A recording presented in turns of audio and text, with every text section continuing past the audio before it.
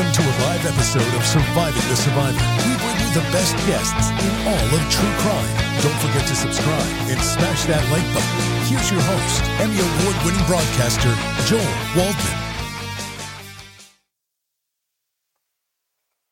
What's up, STS Nation, and welcome to another episode of Surviving the Survivor, the podcast that promises to bring you the very best guests in all of true crime. And I predicted a bit of an unmitigated disaster, and we are trying to get this off the ground. As you can tell, we're in the brand new STS global headquarters here from an undisclosed location in the middle of Miami Beach with a fancy new set that Carm is going to absolutely hate.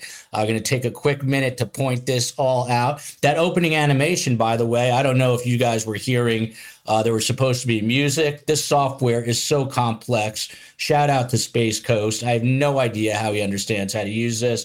Been working on this for like 4 or 5 months. It is not the beauty of the artwork per se. It is the software engineering that goes into it. Before we start, there's a bunch of things to say. Number one, huge shout out to Andrew Hayes. He is a Miami street artist who painted this beautiful mural, and you can see it is my lovely mother with Mabel Rose on her lap. And behind my shoulder, which shoulder? Right there is my father's book. I can never be a weatherman, but it's over my shoulder, my father's book. And there you have me, larger than life, bigger than I expected, in a green tuxedo jacket. We've got Edvard Munch's The Scream to indicate the anxiety that funnels through my blood in the front here, the on-air light, the STS sticker, and Space Coast, let's show them the wide shot. And look at this, people saying love the studio already. And by the way, I have to go to like 25 different screens here. This is going to be a big learning curve. And here is the wide shot of the studio. Let's see if this works, guys. There we go. There's the wide shot. My favorite part of the studio, the lampshades just hanging in midair. Sort of love it. So there's another angle. Phil Waters is shaking his head. Phil Waters, first question of the day. What do you think of the new studio? Well, it was worth the wait. It's pretty amazing on the technical stuff. Yeah, it will work itself out. The little animation we're seeing here with all the emojis, is that supposed to be happening throughout the show?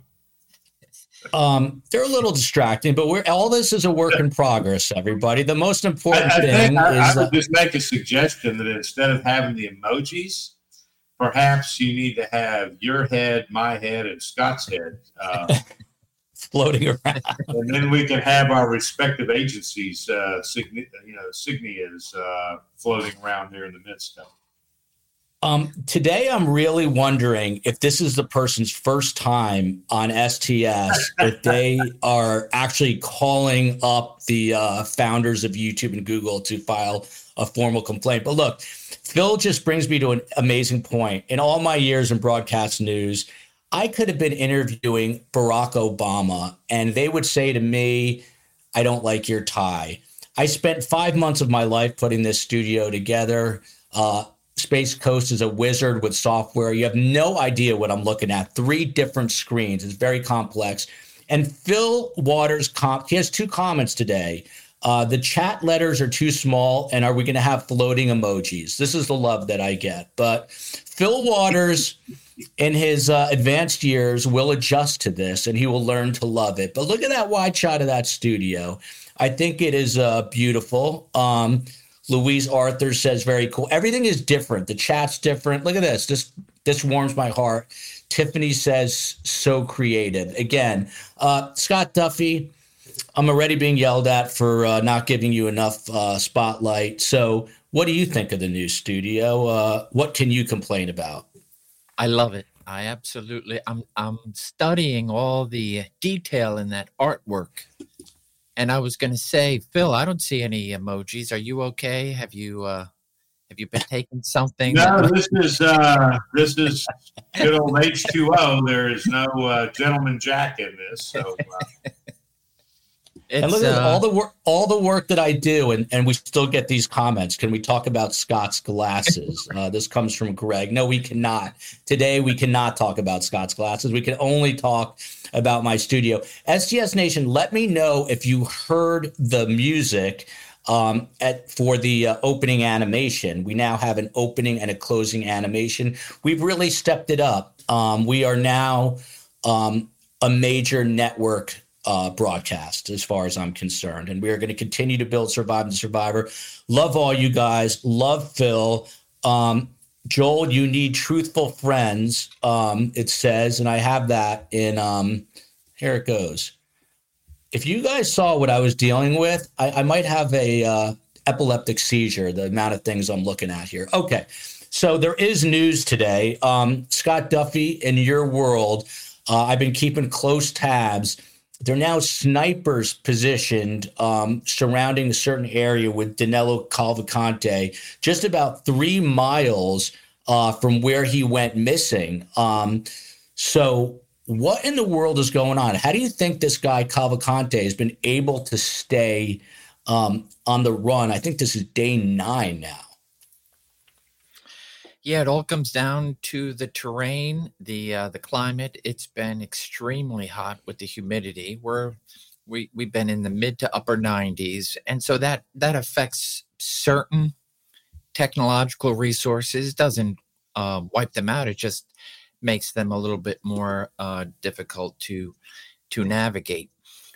So the last number I heard was a couple of hundred federal, state, and local law enforcement. But we're talking about several square miles, and they keep trying to adapt the perimeter to a latest sighting, and especially with the local, let's call it a botanical gardens, the Longwood Gardens has some very state-of-the-art trail cameras, and that's where they're capturing a lot of the still photos that the news is portraying.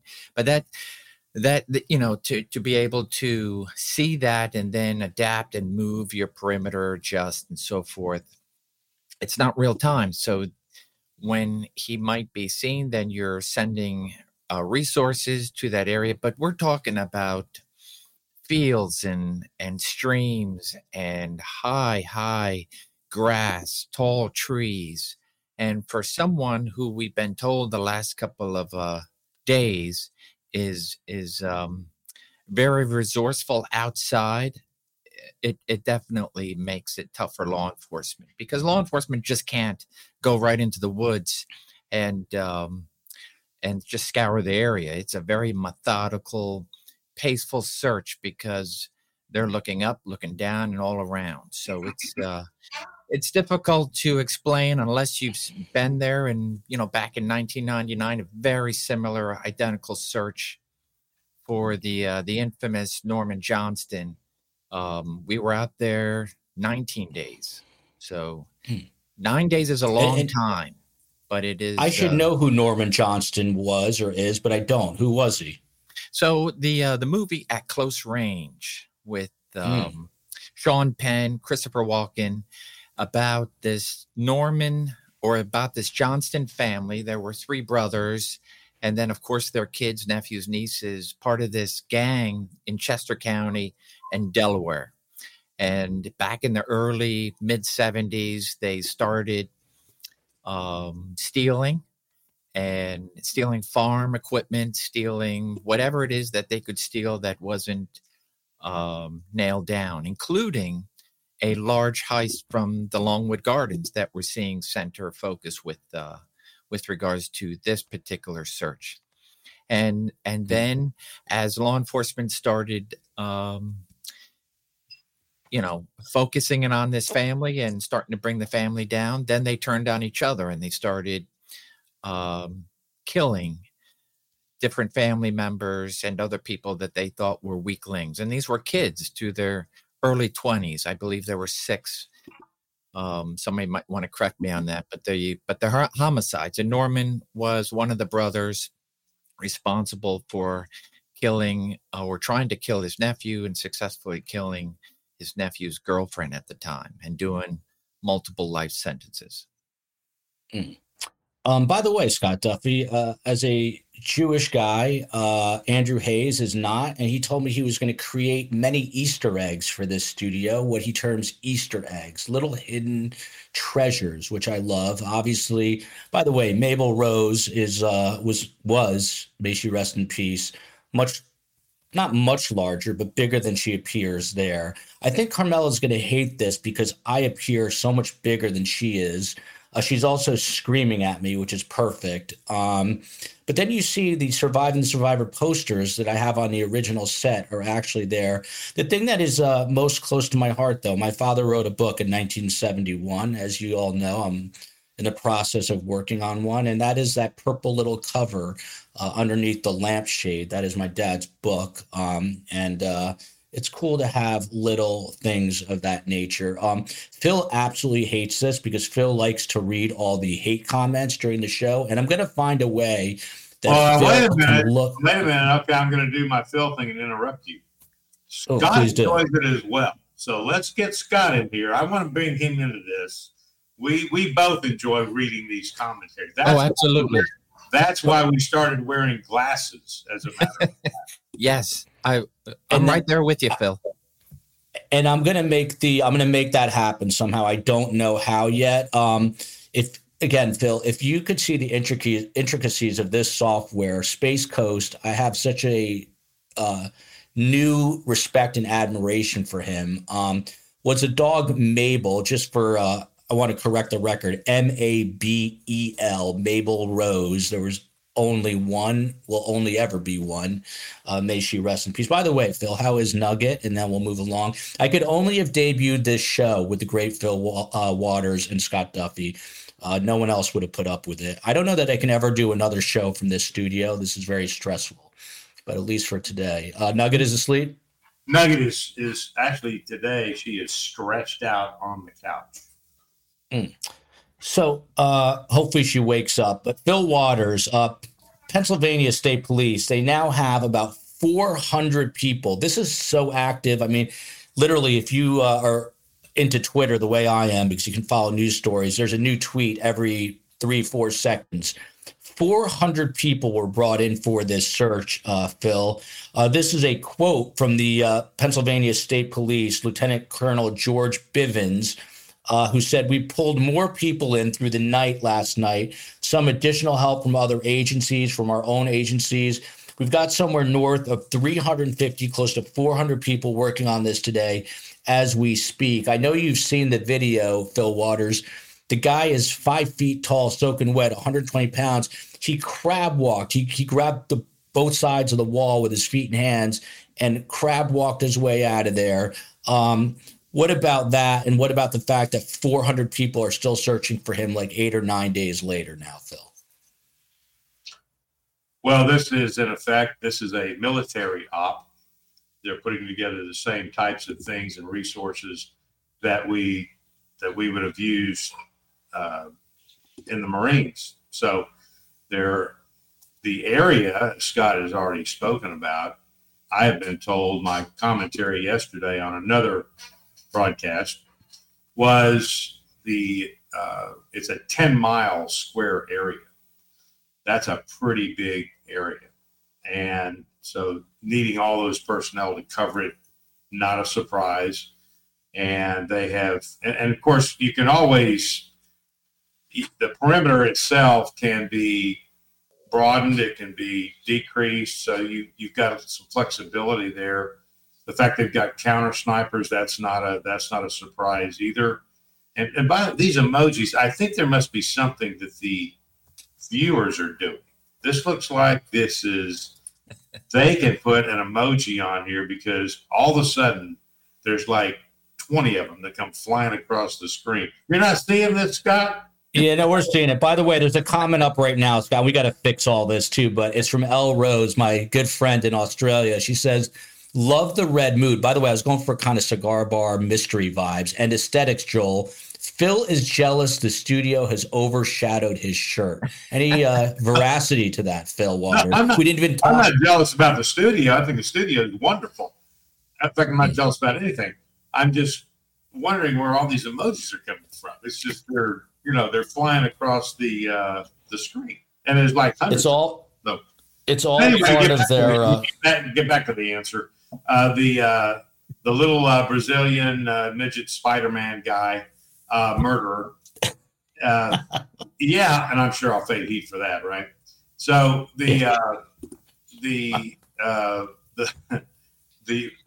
getting out of that place, that was pretty amazing. This guy's a thinker.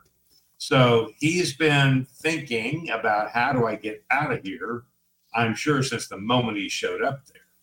And what I'm a little surprised of is there's a camera right there. Who's the guy in the picket that's not watching that camera? So how does that even happen? So I'm sure there's going to be a reevaluation of the way security is maintained in that prison.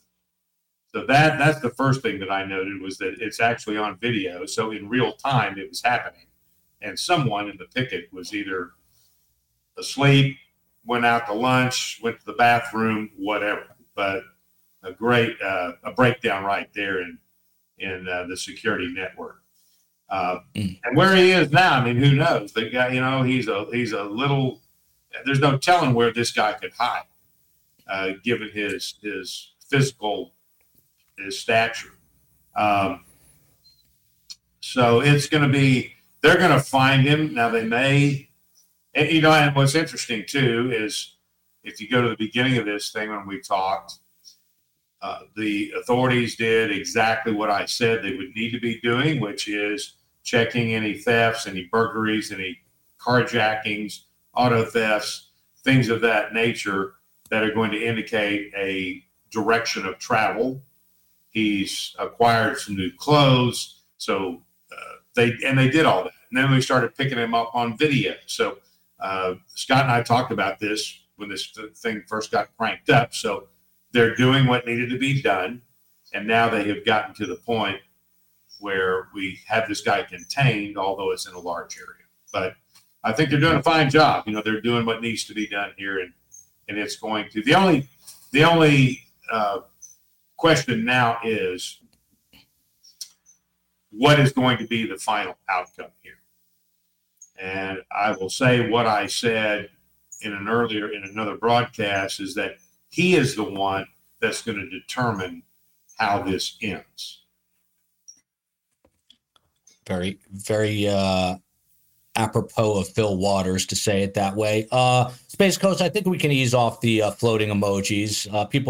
I love the emojis, but then I get a few people who say that they think they could seize as a result, and I'm one of them. So let's ease off of those for a little bit. Ketchup. Man, this might be the most stressful day of my life, which is not saying a lot, talking to a guy that's a Marine, FBI agent, but my head is going to explode. There's a lot that went into this. Ketchup says tower guy allegedly got fired. Scott Duffy, this is also the second escape since May. Let's just stop right there, Scott Duffy. I mean, 2 escapes since May. Heads have to roll for this, right? We had Lenny DePaul on. You were on with him, Scott Duffy. Lenny DePaul is a legend in my mind and a legend in a lot of other people's minds. He was a Secret Service agent. He ran the largest fugitive task force, only oversaw by Congress. And, he said to expect it to take some time, Scott, but I didn't think it was going to take 8 or 9 days to find this 120-pound Brazilian. Yeah, and it's going to take some more. It's very difficult to explain, especially to those that are within the perimeter, neighbors, residents that are extremely on high alert. It's very stressful. Not to mention that schools have been closed for the past week, and so all this is just adding to pressure. You can see the lieutenant colonel for the state police and the acting warden. You can just see the the stress of trying to do what they have to do and come out and speak to the public, and then try to continue to answer the difficult question as, okay, so you see him on a camera, why is he not arrested within minutes of that? And of course, all that, it's comes down to law enforcement, as many as there are. Think about it, just put 400.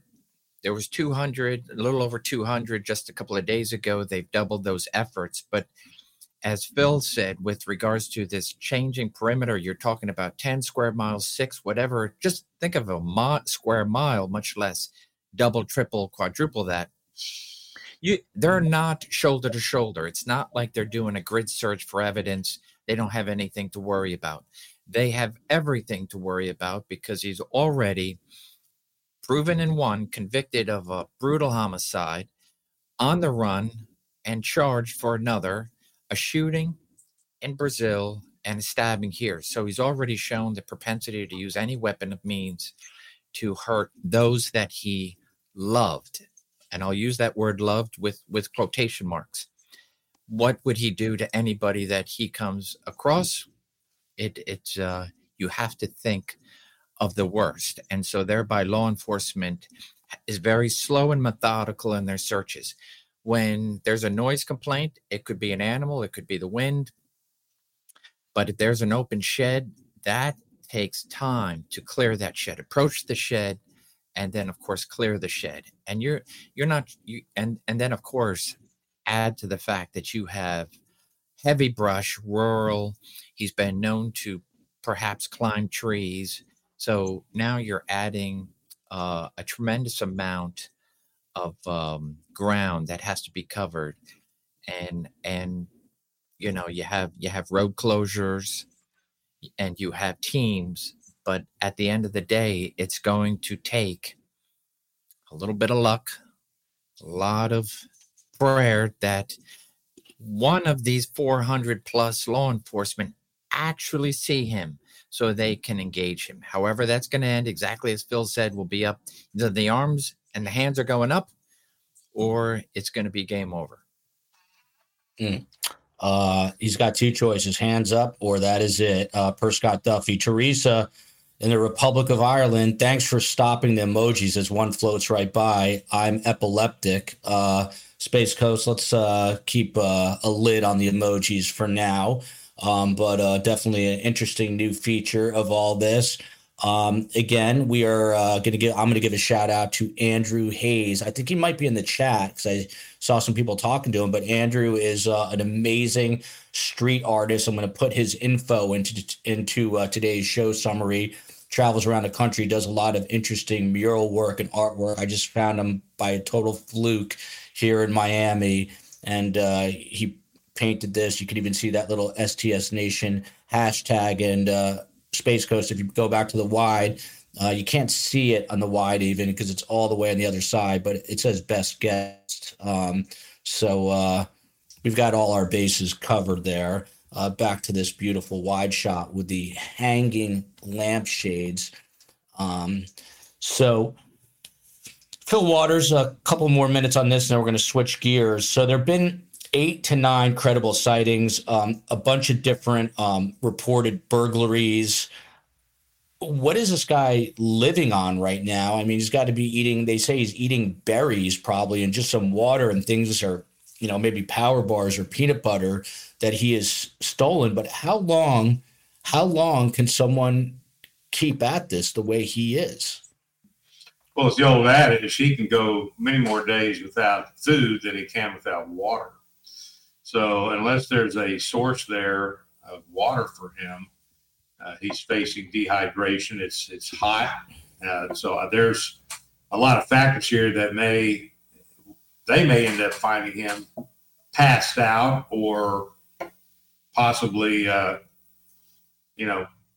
to the big Brazilian holdover in the sky. So there's no telling how this is going to turn out.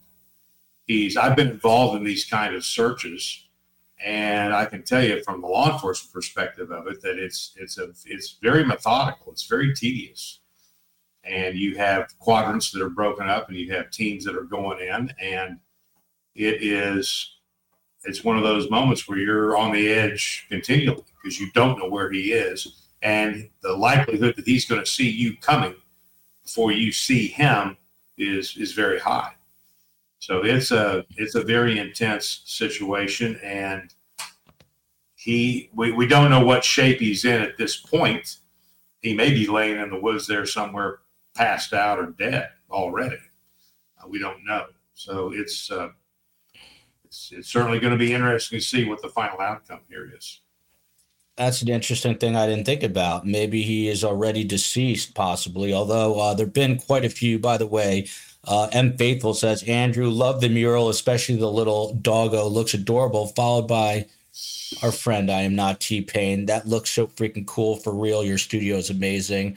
Thank you so much. Appreciate that. Nice to hear that. The floating lampshades, my favorite. Stole it from somebody, I think. Scott Duffy, just to put a bow on this, I put you on the spot. I think it was Wednesday. When does this end? I mean, I know you know some people working the investigation. What are you hearing?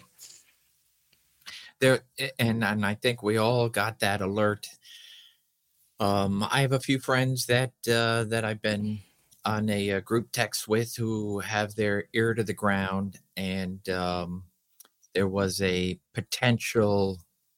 There was a word that went out that he might have been in custody. Of course, that was false information, and this is going to happen as they come across these hot leads, and pretty much the world is watching a huge presence of cameras that they just are waiting.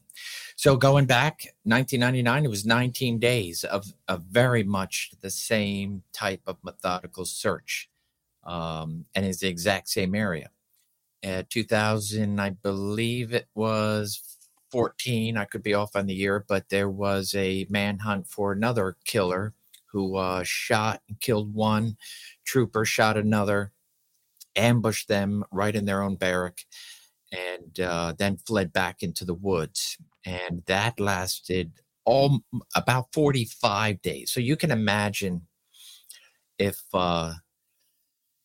somebody sets out, and I imagine as there was from what I heard, that it was an identical prison escape, same crab crawl right up this very, very wall, not just a few months before in May. And even though there was a added fencing and whatnot, some razor wire, he managed to get through it. And so if he managed to get through that, the dealing with whatever the insects, the climate and so forth is not gonna stop him. So it's I do not see a surrender. I see law enforcement engaging him with either an immediate in custody or otherwise. And so it's really a day to day, and it's going to come down to them coming across him. I watched an interview on Court TV. This is Jersey Jen Castaldi about an hour ago of a family that lives 1.5 miles from prison, and the door of the treehouse they had built for their 5-year-old son was busted open. Presumably, maybe he was hiding in there. Just to wrap it up again for the third time, Phil, as far as we know, he doesn't have a weapon. He committed his murder of his girlfriend here in the United States by stabbing her 38 times in front of her 2 young children. Do you think he's picked up a knife along the way? Do you agree with Scott that he's going to potentially pull that knife and not put those hands up and go after officers? Yes. Suicide by cop? Going to get a yes. It's possible. I mean, anything's possible here. This guy's he's got nothing to lose. He's doing, I think, life with no parole in Pennsylvania. He's got the thing going on waiting for him in Brazil. So where's he going to go? And most of the time when these folks, and I understand he's heading south to wherever south is going to end up being, but he's really got nowhere to go. This guy he's played all of his cards. And so he will either say, I'd rather go back to 3 hots and a cot, or I would rather just end this now and let's be done with it. So those are the 2 options: either in custody or we're going to send him on down the road. Phil Waters, let me ask you a question. Let's say you're back in Houston and hypothetically this search is going on a mile from your home. What would you be doing right now? Well, I would be, as I'm always, I'm locked and loaded. And so it would be just being more aware of, and we've had incidents where we've had people that have escaped from custody in the general area. We're in a largely rural area, so it has happened before, and it's just a more heightened sense of awareness. And I'm going to, if somebody comes up or see somebody, they're probably going to get questioned looking at the business end of my 1911. You never want to approach Phil when he is not prepared for you to approach him, especially the bunker back in Houston. There is the wanted poster here from Danilo Souza Cavalcante. Look at that, 5 feet tall, 120 pounds. By the way, he's born in 89. That beard's making him look a little bit older. They want you to call Crime Stoppers at 1-800-4PA-TIPS, 4PA-TIPS. Don't mess with Scott Duffy either. He has taken care of what he needs to take care of in case this guy gets anywhere close to the Duffy residence. By the way, some breaking news here. Just got a text message from the COE. Huge shout out to everyone who applied for the mod positions. That was awesome. I said to the COE, what are all these emails? She said, don't worry about it. I'm dealing with something. She was lining up new mods, and we now have the official new mods for STS, and they are the following. Friend of the show, Frankie Figs. I am not T-Pain. Jersey Copper Horse. I had to pick one Jersey person. I swear on my life I didn't pick any of these. Didn't even know these names till just now, although I do know Copper Horse is from Jersey. Little Monster 1325, and perhaps my favorite name, Gen X Granny. Once again, Frankie Figs, I am not T-Pain, Copper Horse, Little Monster 1325, Gen X Granny. Congrats to all of you, and thank you all for applying, and we're going to have more things down the road to be a part of. Right now, let us take a moment to remember Kaylee Gonzalez, of course, Maddie Mogan, Xana Kernodal, and Ethan Chapin, because we're going to switch gears for a few minutes and talk about the evildoer, as Phil Waters calls him. So the most recent thing here, Phil Waters, they are now delaying the demolition of 1122 King Road for the second time, and there is no timetable now. As you recall, they were talking about bringing this house down before the trial. Now they say they're going to kind of leave it up in perpetuity. Good call, bad call. What say you? Well, I think that's appropriate given the possibility of a trial. And the defense is going to want the opportunity to walk into that courtroom and make a motion to take the jury to the location. And so I don't see, I have zero problem with, let's let this building stand, the structure stand until this case is adjudicated one way or the other. Scott Duffy, university leaders, they met just yesterday, and that's when they made this decision. University of Idaho took ownership. I believe the owner of that home literally just handed it over to them. And again, no new demo date. Your experience, your vast experience in the FBI, do you still believe this is, a legitimate crime scene that should be held up, or at the very least held up and kept intact for jurors if they want to do a walkthrough, let's say, one day? Yeah, I totally agree with Phil. We're at this point where if it came down, they should have taken it down and won that fight. And then, of course, there would have been whatever and erect start your memorial and whatever they're going to turn this into in the future to try to give an everlasting memorial to these 4 souls. But at this point, because of the fight and the banter and people weighing in, it should remain as is and be allowed if the defense is going to want to do whatever it is to do a visit, then so be it. And there just won't be anything from the prosecution side that they would have to fight for or defend. So at this point, we're coming up on a year, and so it wouldn't make sense to level it now.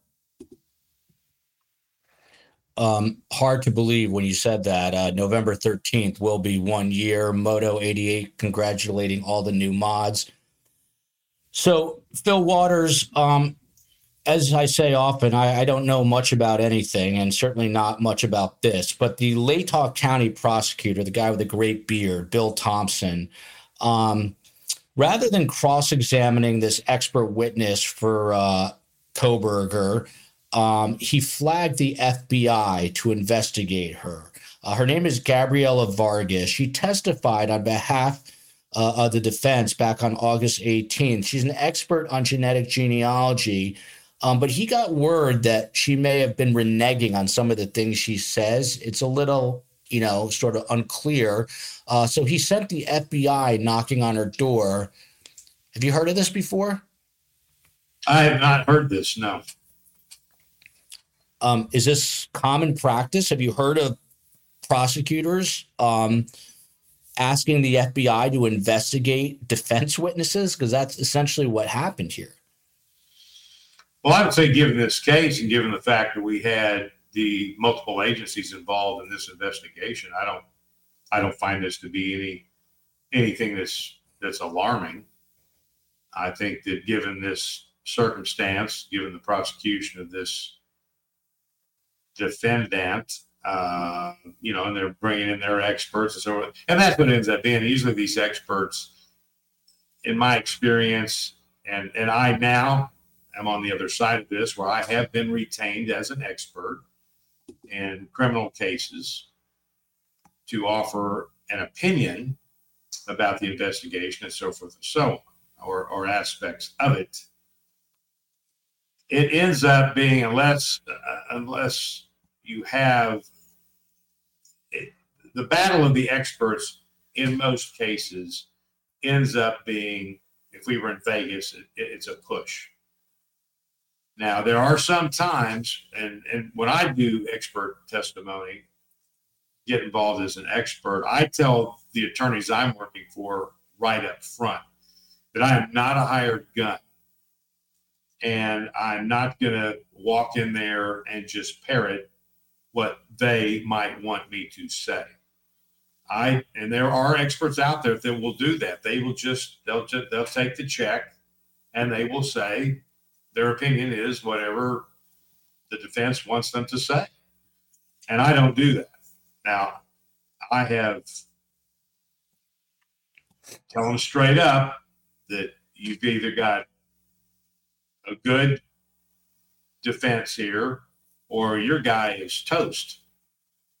And I can tell you that without exception, they more appreciate that approach than they do the guy that's going to come in as an expert and just tell them what they want to hear, because it's going to come out on the stand. I mean, when you have somebody like that, it's going to, if that's what they are, then that's what they're going to appear to the jury as being. So it's real important when you start talking about experts. And in this particular case, if you're saying that this expert in genealogy, DNA genealogy, did you say she's now reneging on some of the things that she said? Allegedly, that's according to reports. Yes. So, that is what she's saying. I want to continue with it, but I meant to ask this question. We're going to get right back to it. I promise. This is from Artemis, either a German Shepherd or a Belgian Malinois, my favorite kind of people. Scott Duffy, we're going to get back to Kohberger, I promise, in 2 seconds. Any chance that Cavalcante is outside that perimeter, Scott Duffy, and he just slipped through the cracks? Oh, there's always a chance, but I'll go with what the last presser is, that he believes, that is the lieutenant colonel of the Pennsylvania State Police, believes he's still within the perimeter, and that's based on the last known camera. And so if the last known camera shot of him is within their perimeter, then that's good information. And then that's as good as until the next time he's spotted and he's not in that perimeter. And then we all, everything shifts. But this is a very fluid, very methodical, and there's a very tight perimeter, but then there are plenty of outer perimeter law enforcement that's waiting until there's good word, and if he's out, then that quickly changes. So they're dealing with a very fluid, and anything can change, but they also are dealing with what the evidence is telling them, and that is within that perimeter. And it's a chokehold. It's a slow but methodical, but they will try to close in on him. I just wanted to make sure he's not near my home in Florida, because I'm never locked and loaded, because I never learned how to fire a gun, but I'm going to learn, especially now that I'm living in Florida and now that I am friends with Scott Duffy and Phil Waters. Might have to hit a firing range at a crime con. They should build a firing range at crime con. Back to you, Phil Waters. So the direct quote from Ann Taylor, the public defender representing Bryan Kohberger, and the quote goes, "Last night she was visited," this meaning this witness, "by 2 FBI agents and interrogated about her testimony and the findings of her declaration. That, in our view, impacts Mr. Kohberger's due process rights." Then Bill Thompson, the prosecutor, again said that he heard, according to colleagues, that she was reneging on some of the things that she was testifying to in court. And his quote was, "When we heard of that, I reached out to investigators and asked, can you please find out what is going on?" Again, I have never heard of this, where a prosecutor reaches out to the FBI to question a defense witness. I don't know. Am I the only one, or is this unusual? Not unusual? Why would the feds have to get involved? Why couldn't he just send an investigator from his office, let's say?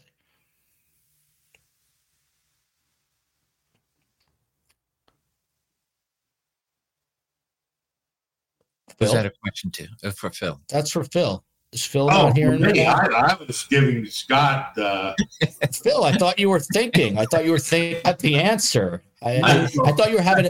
Then I thought you were having a Mitch McConnell moment. You're like a defense attorney, Joe. You went on so freaking long. I forgot what the question was. So, did you just have a Mitch McConnell moment, Phil Waters? Was that Mitch McConnell? Well, it could be. It could be. Yeah, I just don't have anybody here. The bottom line is, why didn't they hire an investigator? Where I need to be.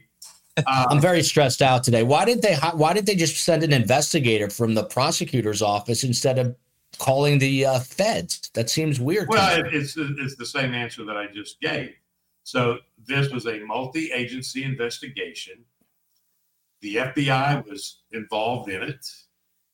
And if I'm the prosecutor, perhaps it gives me more credibility to have what is viewed to be a more impartial group conduct that interview, rather than sending detectives from Moscow PD or sending somebody from the DA's office, investigators from the DA's office. So what do? You've already got the FBI involved in the overall investigation. So why not use that resource to go and interview this particular person? And that gives at least the appearance that this is objective and it's open-minded, and there's not investigators or detectives more closely associated with those agencies, local agencies, that might have what is perceived to be an agenda. So I think it's a wise choice by the prosecutor to use the resources of the FBI that are already deeply involved in this investigation. So I don't find anything unusual about it, about the fact that this witness is being questioned, nor do I find it anything unusual in this particular case that the FBI is that resource that they draw from to answer these questions. Good point. Good point. So sort of an independent, objective entity. Scott Duffy, to you, Bill Thompson went on to say, and I quote here, "The FBI, your old organization, Scott, indeed undertook an investigation, and other reports are that Miss Vargas, the defense witness, claimed that some of what was in her declaration, she said, had inadvertently agreed to or signed without fully reading it." So she admitted, according to Bill Thompson, that she was just signing papers for the defense that she didn't fully read. That seems, Phil is rolling his eyes. I'm doing the same thing. I mean, how can you be a defense witness, a quote unquote expert? You don't read the fine print. You're not reading what they're asking you. I mean, how can anyone take this woman seriously now? Yeah. So if I can, for the sake of back up and then answer with regards to that.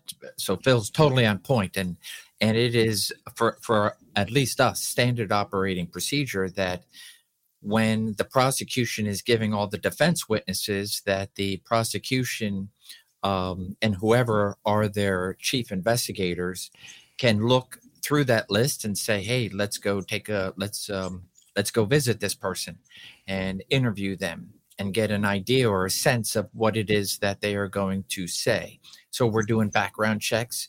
And then, of course, if it's worth it, we go and actually do a interview. And that person has all the right in the world to say, I wish not to talk, but you have to at least tempt it. And what you're trying to do is gather information that you can enter into a report that could be impeachable of the witness. And then the witness is going to review the report that is written and then say, yeah, I did say that. And boy, I don't remember even reading that. So I'm conflicted and I've impeached myself. And so they could even take themselves out as a witness. So, and the FBI interviewing, it all depends where this witness is located. If this witness is located, first of all, outside the jurisdiction, and they're weighing their costs to say, hey, we'll send 2 detectives who are tied to the case by airplane, whatever it is, and then, of course, send them out to perhaps not even get a consented interview. Why not, since the FBI is involved, where they could just send a memo to the office and say, would a couple agents go out and visit at no cost, no extra cost? So it's any one of those possibilities exist. But now you have good information from the prosecution to give right back, because they're going to give those reports right back to the defense and say, you may want to think twice about putting that witness on. That's all. The wonderful Catherine Regier, who is in Maui, I heard an awful story today. Now Maui is suffering in a totally different way. By the way, she says, I keep noticing more details. Is that I can't even read it because of the way my setup is, but she wanted to know if that is an Edvard Munch sculpture, and that is indeed what it is. The Scream.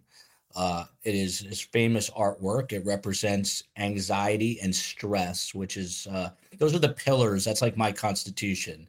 So I put Edvard Munch down there, and that's exactly who that is, looking like he's horrified. But I was listening to a story today, and Phil Waters, to you, now the issue in Maui is that there's zero tourism. No one is going, and everyone is collecting unemployment. Restaurants are empty, hotels are empty, and people are getting laid off. That's sort of a sad ancillary result of this horrific set of fires. Is it not, Phil Waters? It is, but I have also heard that October the 8th, I believe it is, that they are going to open up West Maui to tourism. There's just not going to be a lot there. So it does have a big impact, of course. And I tell you what, the economic impact is one thing.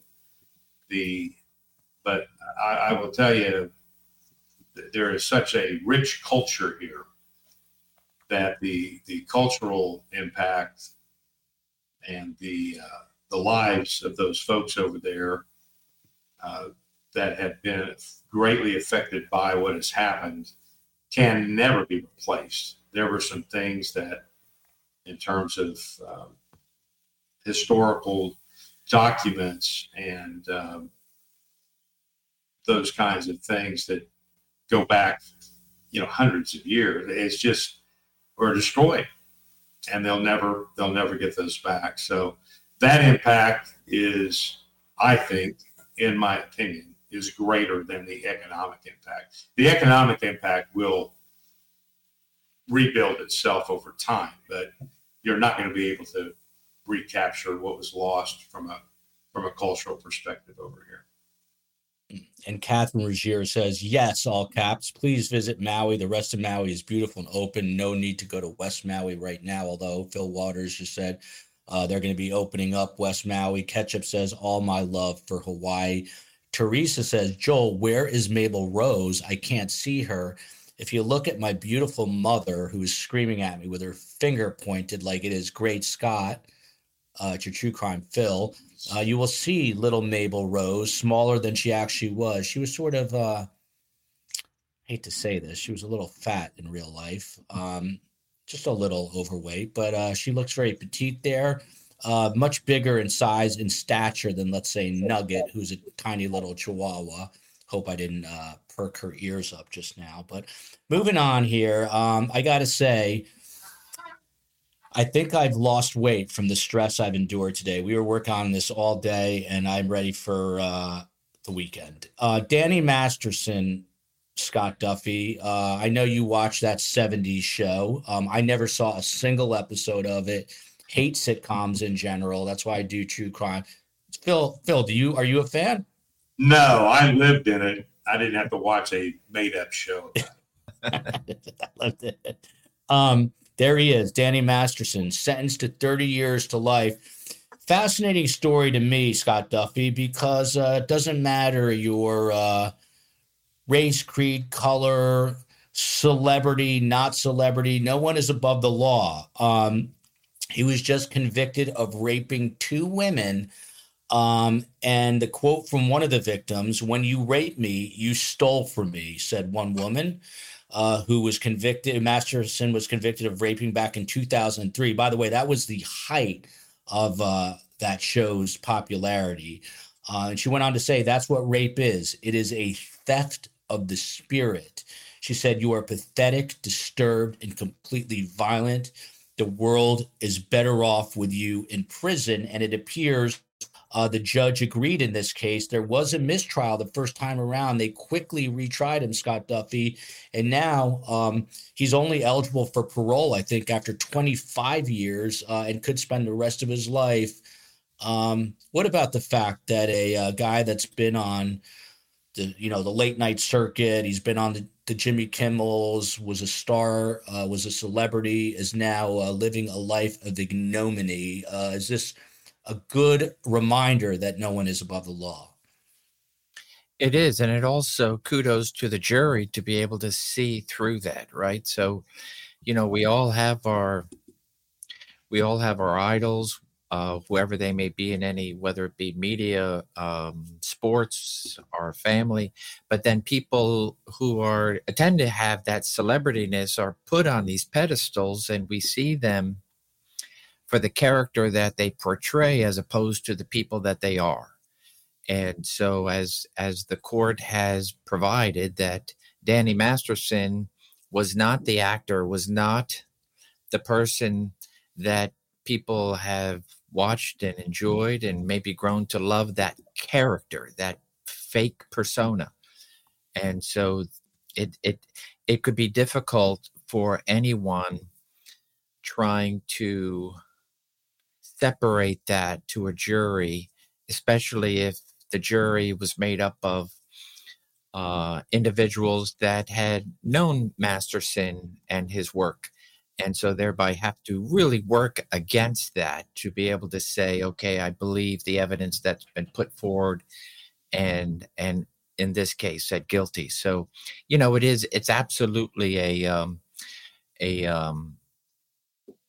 taller hill, more difficult to get up and be able to level the playing field, so to speak, and make this person who this person was a rapist, and so thereby deserves what any other convicted rapist deserves, and do not give this person credit for what they do on screen.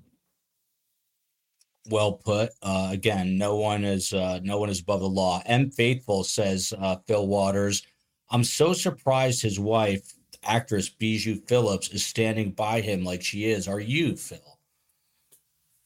Well, no. I mean, it's clear that there's a lot of stuff going on here with this particular case. This scumbag is exactly where he should be. I would think that people like him, when they have the opportunity for parole, that it would be denied. I just don't have any patience for this brand of evil. And the backstory on him is, of course, he's all involved in Scientology. So there were, and this was a lot of the factors in reportedly about the conduct that he was involving himself in, some sort of justification and these. And Phil, right on cue there, Phil. There's a comment. There's a comment here. It says cult of Scientology supported him. And then over here, Scientology got way too much money to go down. Do you think that the church here did, I don't know, enable him in some way? Oh, I'm certain that they did. In my study of a variety of religions and so forth and so on, Scientology is it's a cult. It's evil. It's those things are encouraged, and it's all about fulfilling yourself. In fact, L. Ron Hubbard, the guy that was a science fiction writer that developed it, his son came out years and years later and said that his father was actually a practicing Satanist, but he knew he couldn't market Satanism, so he just took the tenets from that particular religion and he turned it into the Book of Dianetics and the Scientology religion. So I'm not surprised at all about this evildoer's conduct. And if I'm not mistaken, I think there were two victims in this thing, right? Yes, there was a third victim, but he was not. There were three charges, or three counts, I should say, but he was not convicted on the third count. Correct. Correct me if I'm wrong, but I think all three of them were involved in the Church of Scientology to some degree. That I don't know. I think I've read that, and that that's how he got in contact with them, and so forth and so on. And so a lot of the sexual assaults that he was committing was based on the justification within the ideology of that particular religion. So yeah, it's a real, it's disgusting. It's evil. It's not mental illness. This is evil. And he's got, well, I was going to say he's got what he deserved, but I don't think he's got what he's deserved. So perhaps when he gets to prison and he meets his cellmate, Bubba, then he will have a whole reawakening as to what life is all about. Phil Waters, without getting too graphic, you raise an interesting point. Do rapists in prison, are they ever targeted for that crime by having it reciprocated to them in the prison system? Well, yeah, the short answer is yes. There is a pecking order Mm. In any culture, within the prison culture, within that system, there is a pecking order. And I can tell you that rapists, child abusers, those folks are on the lowest rung of the ladder, and they will reap the whirlwind. When they get there, I would imagine that he, and especially given the fact that he has a presumed celebrity status, I think when he gets there, they will those folks that take care of that kind of thing will release the Kraken on him. Mm. I can't say it enough. There's no bigger deterrent in my world than prison. I just never want to experience that, never want to do anything that could remotely involve spending any time there. I don't think I would do very well. STS, chief of everything, says he likes to sit in the dark. Someone said that I am too dark. We've grappled with the lighting for months. There's either a glare or not enough glare. I do enjoy the dark, I have to say. The COE, the bedroom light, is referred to as the sun. I don't like the sun on after a certain time. I am a night owl. And so someone else said, what is with the creepy new set? This is a true crime show. I'm going for the velvety cigar bar feel, and don't know if I've captured it. There are going to be tweaks to this. By the way, look at this. This is my spirit animal. Jessica K says, where did it go? I have to catch up to these chat. This chat is so hard now. She says, I love sitting in the dark too. Jessica, email me. We'll talk about sitting in the dark. Joel, it does. I'm struck by the fact that it looks like you may be sitting in an office in hell. So that's what struck me about this set. But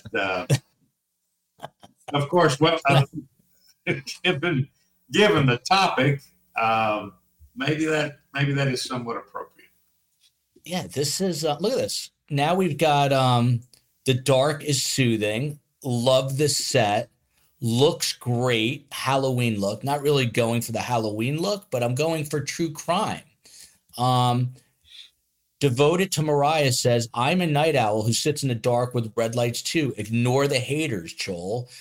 Phil would be one of those. I love the studio, red and everything. Give me, you guys, all your honest opinions. You can also email me, survivingthesurvivor@gmail.com.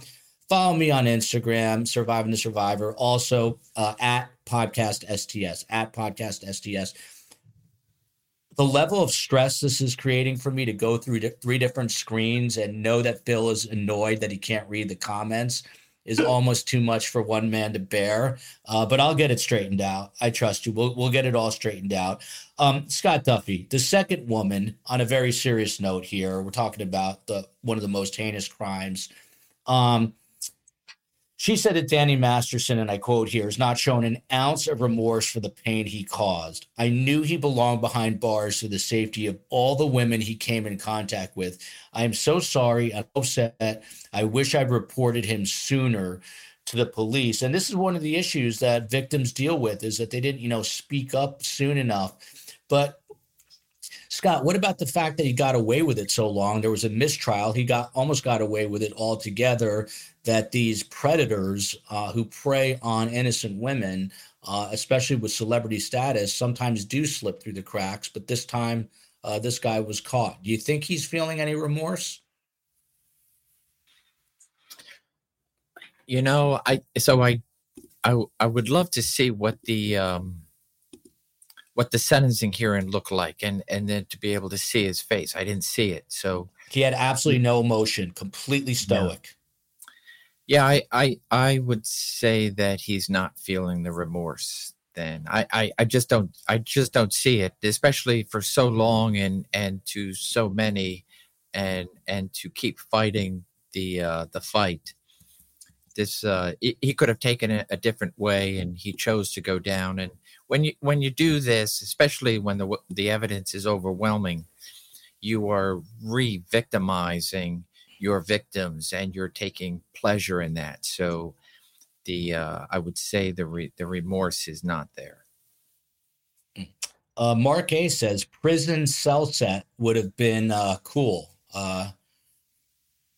Could have been an interesting look. Me sitting in a empty, sterile prison cell. Phil might have enjoyed that.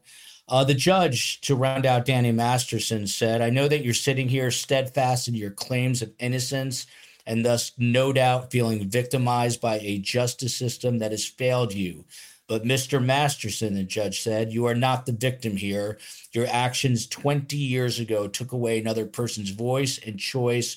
One way or another, you'll have to come to terms with your prior actions and their consequences." Again, I cannot think of anything more frightening than being told by a judge you're going to be spending 30 years to life in prison. But he is convicted of these crimes, and he deserves what he is getting because of that, fame or no fame.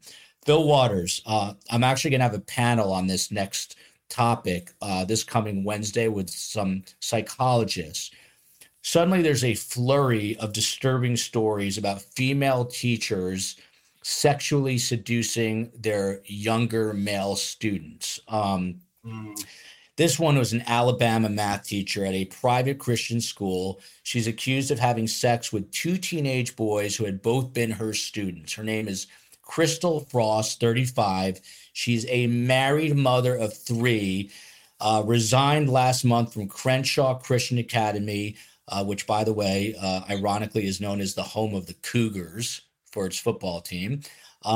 She was caught exchanging explicit photos with a student on Snapchat, and the investigation gets a little more intense from there. But you are looking at Crystal Frost, and she's got a child who is pixelated there, of course. Phil Waters, almost always we think of, men sexually assaulting women, male teachers sexually assaulting female students. But here, the tables are turned. It is the female teacher preying on the male student. Your reaction to hearing this? Well, when I was growing up, that's exactly what it was, Joel. It was the male teachers were having relationships with the inappropriate relationships with female students.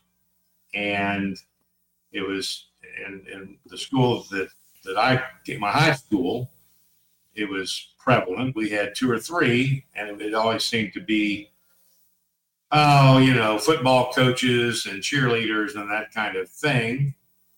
And I guess, you kind of understand that in that world, the ages between those football coaches, they were young guys just out of college, was not terribly different, separated from the seniors, the students in the school. And so you could kind of understand it happening because it was more of a boyfriend-girlfriend thing. It wasn't just we're going to go out here and have a friends with benefit arrangement. So what we're seeing now, and I'm not saying it was right, I'm just saying the circumstances were a little different. The outcome was the same, but the circumstances were a little different. In fact, there was one of my coaches that ended up marrying the cheerleader, and they were only separated by maybe 4 years. So it's all relative, but these things that are happening now, and we're seeing it all the time. She's not the first one on the radar. We're seeing this all the time with these married female teachers going after these young boys. And it just amazes me. I just think it's a symptom to a bigger problem. And it's a glaring example of the way the schools are now being used as platforms to try to satisfy some deviant sexual desire. I'm just aghast at this. So this type of conduct And then we've got, of course, this will get them going. We got drag queens at freaking schools and libraries. I just saw where some drag queen was named the principal of a school. I'm just, the whole world is turned upside down. We now have the inmates running the asylum, and people like her are examples of the bigger problem within the schools, that we're not doing what we should be doing. We're not educating those kids. We are indoctrinating them, and we are abusing them in the worst possible way, because you're talking about kids, young boys that are entering that puberty, and here we go, and hormones are flowing, and you get some woman like this that's twice their age with a family, 3 kids of her own, and what is her first priority? To satisfy her own sexual desires by assaulting these young boys. It is beyond disgusting, and there is no excuse for it.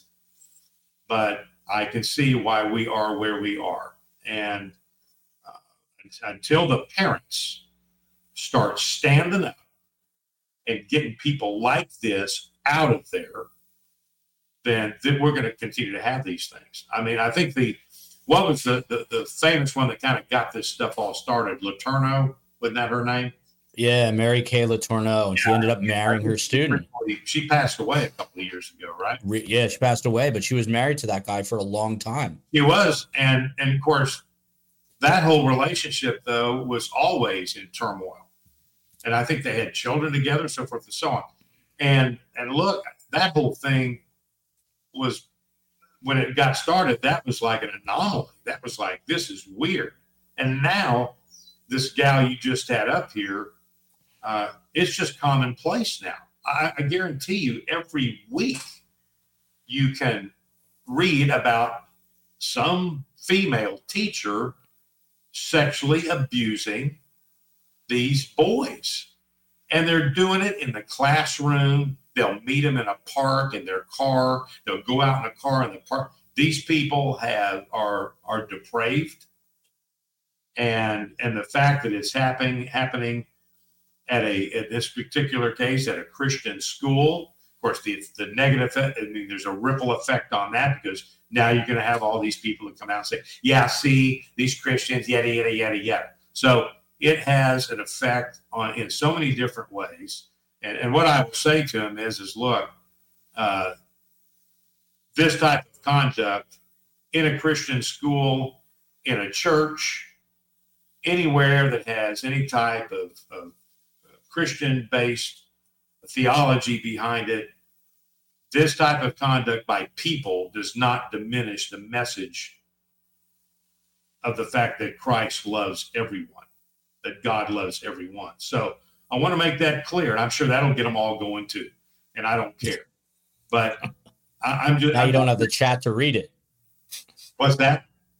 I said, now you don't have the chat to read all of your hate messages. Well, you know, I'll see all the stuff when you post it and all that. I'll get to see it and have a good gut busting laugh over that stuff.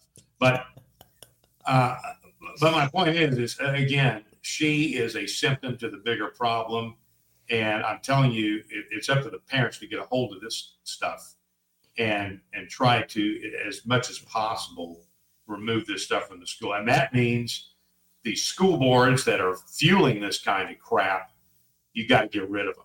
I mean, you've got to get them out. You've got to get some people in there that are concerned about these children.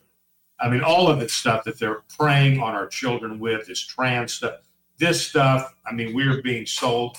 They're selling these children on a bunch of lies. And it is heartbreaking as much as it is horrifying. So sorry to go off on a tangent. I'm sure that'll get them all started, but I got to get them cranked up 2 or 3 times in this little diatribe of mine, which I always enjoy doing. But yeah, she's and I hope they throw the book at her, and I hope she does many years in prison thinking about how stupid she is. Well, she got arrested, and it's heading that way.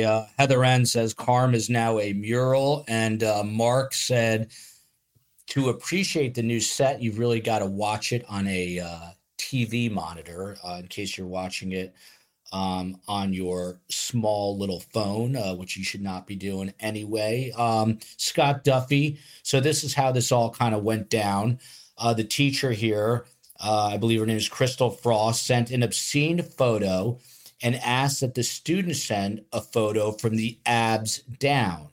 The school then received an anonymous tip that a 15-year-old student, only identified obviously because he's a minor, identified as GT, had a quote-unquote nude breast photo of the math teacher on his phone, which he shared with classmates, which is what young boys are going to do.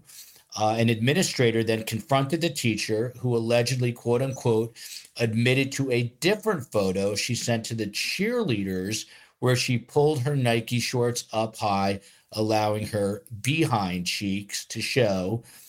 She took the picture, she says, and sent it as a joke. She resigned on August 24th, but obviously, Scott Duffy, she was trying to at least allege that it was a different photograph, different situation, not too easy to buy, because then it turns out that she was doing more things with more young students. But are you as disgusted and outraged by this sort of behavior as Phil Waters? Do you have any sort of tolerance because she's a woman? No, and it absolutely has to be dealt with the same way. So and I think because we see these and going in the past, I agree with Phil, we're starting to see these more on the horizon, but it's something of going back, a couple of decades, to where they would come out once in a while. It would be a great news story, but people were not disgusted. People did not think of it as pedophilia, for which it is. They just saw it as, well, beautiful young teacher, and you have a typical teenage boy, so good for him. That was the culture.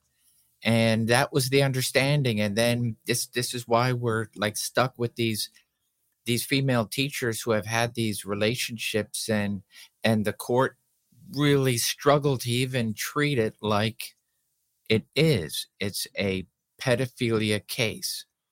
No different. Treat it exactly the same. Same disgust. And of course, they're fewer and far between what we see on the other side. But I'm not even sure today the culture would treat it the way it should be treated.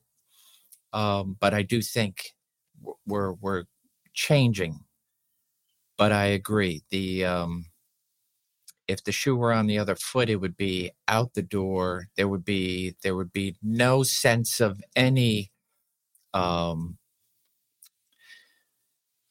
It would just be total disgust to throw the book and let that person go away forever.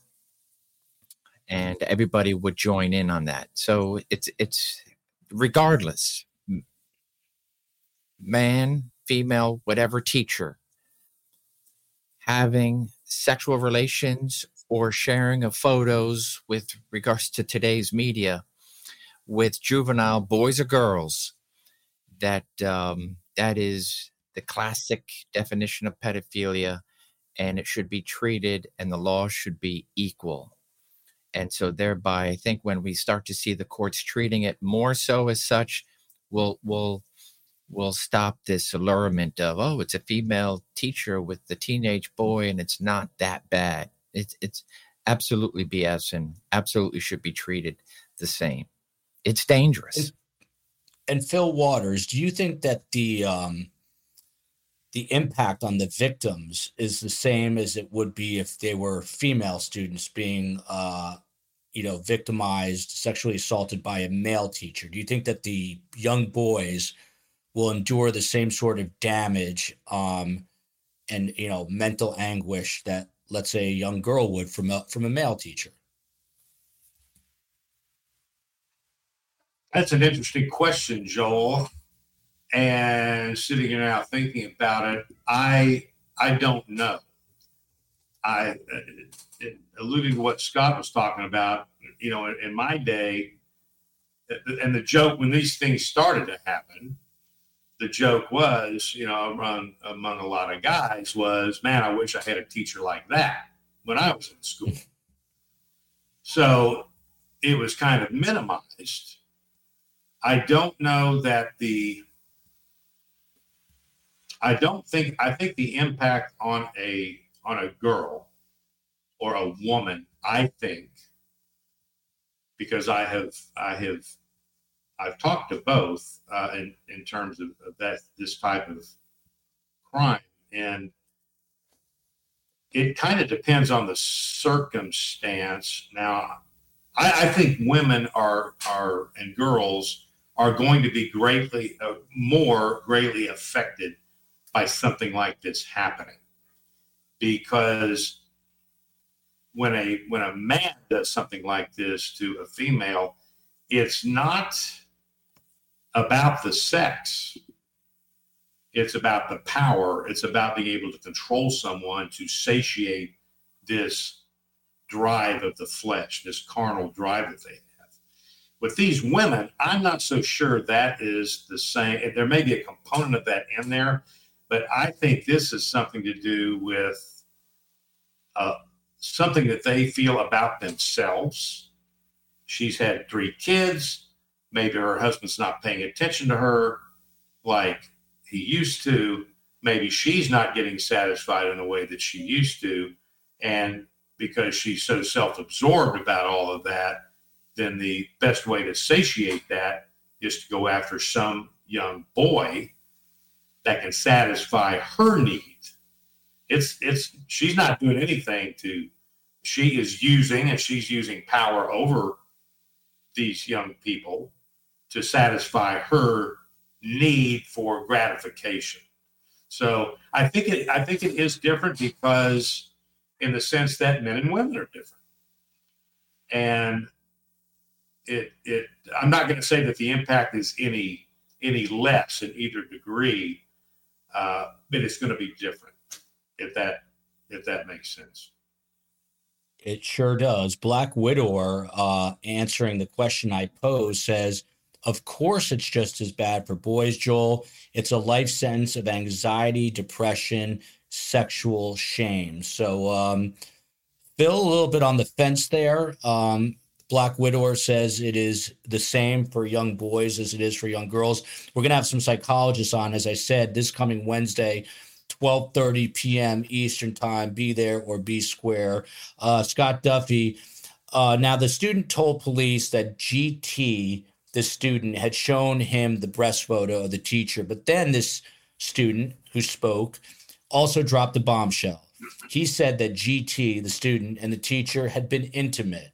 GT admitted that his teacher sent him the photo and then offered him sex. They met on a piece of land owned by his family in Pike County at least 4 times for these trysts. There was oral sex performed on him as well as sexual intercourse. So, Scott Duffy, this was the whole Megillah, as they say. And curious, sort of the same question I posed to Phil.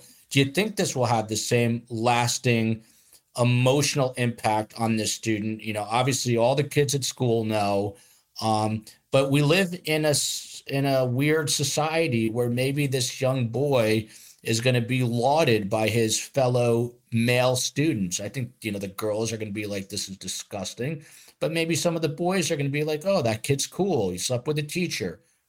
What do you say? These are tough. These are tough cases, because a victim of sexual assault has so much to bear weight on their shoulders, boy or girl, man or woman. So the early onset is, hey, I'm going to share these photos. It's going to be a great a little group laughter, look at me. But that's a small piece of the big picture. because without this classroom, look at what is happening now with this young man. Potentially going to have to testify if she fights and does not plead out. And so thereby you're going to have just this, he is going to see the day, if he hasn't already, and every other type of victim, where there may be a very small snapshot of, wow, and then it's going to be very dark, and there's going to be therapy required. And so it's look at the attention that's already there. It's not a positive light, it's negative. And this is not the way anybody should grow up in with their sexual experiences early in life, to where all of a sudden it's a criminal experience. This boy, regardless, or a girl, regardless, when they do not have the age of consent, and there is power by the very fact of a teacher, coach, or whatever that title is, to that of a student or athlete. So it feels exactly right. It's all about power, and the young person does not sense that, and then once it's made known to them, very difficult to get through that. I just see it as a very long road. Regardless, I do, I and having been part of these types of investigation, that very small snapshot of him being in with his classmates and everybody laughing and patting him on the back, like, wow, you did it, is very short-lived compared to what he and similar victims of both sexes will suffer. So it's just bad. Well, and to add to this, the culture. Look, I mean, over the last 20 years, 30 years or so, you've got, some of the most popular songs, "Hot for Teacher" by Van Halen, and "Don't Stand So Close to Me" by the Police. I mean, there's all sorts of examples. You can probably find 25 songs that are directly related to teachers, and it's not in a complimentary way. It is this sexual tension thing going on. So, I mean, the culture breeds this kind of behavior.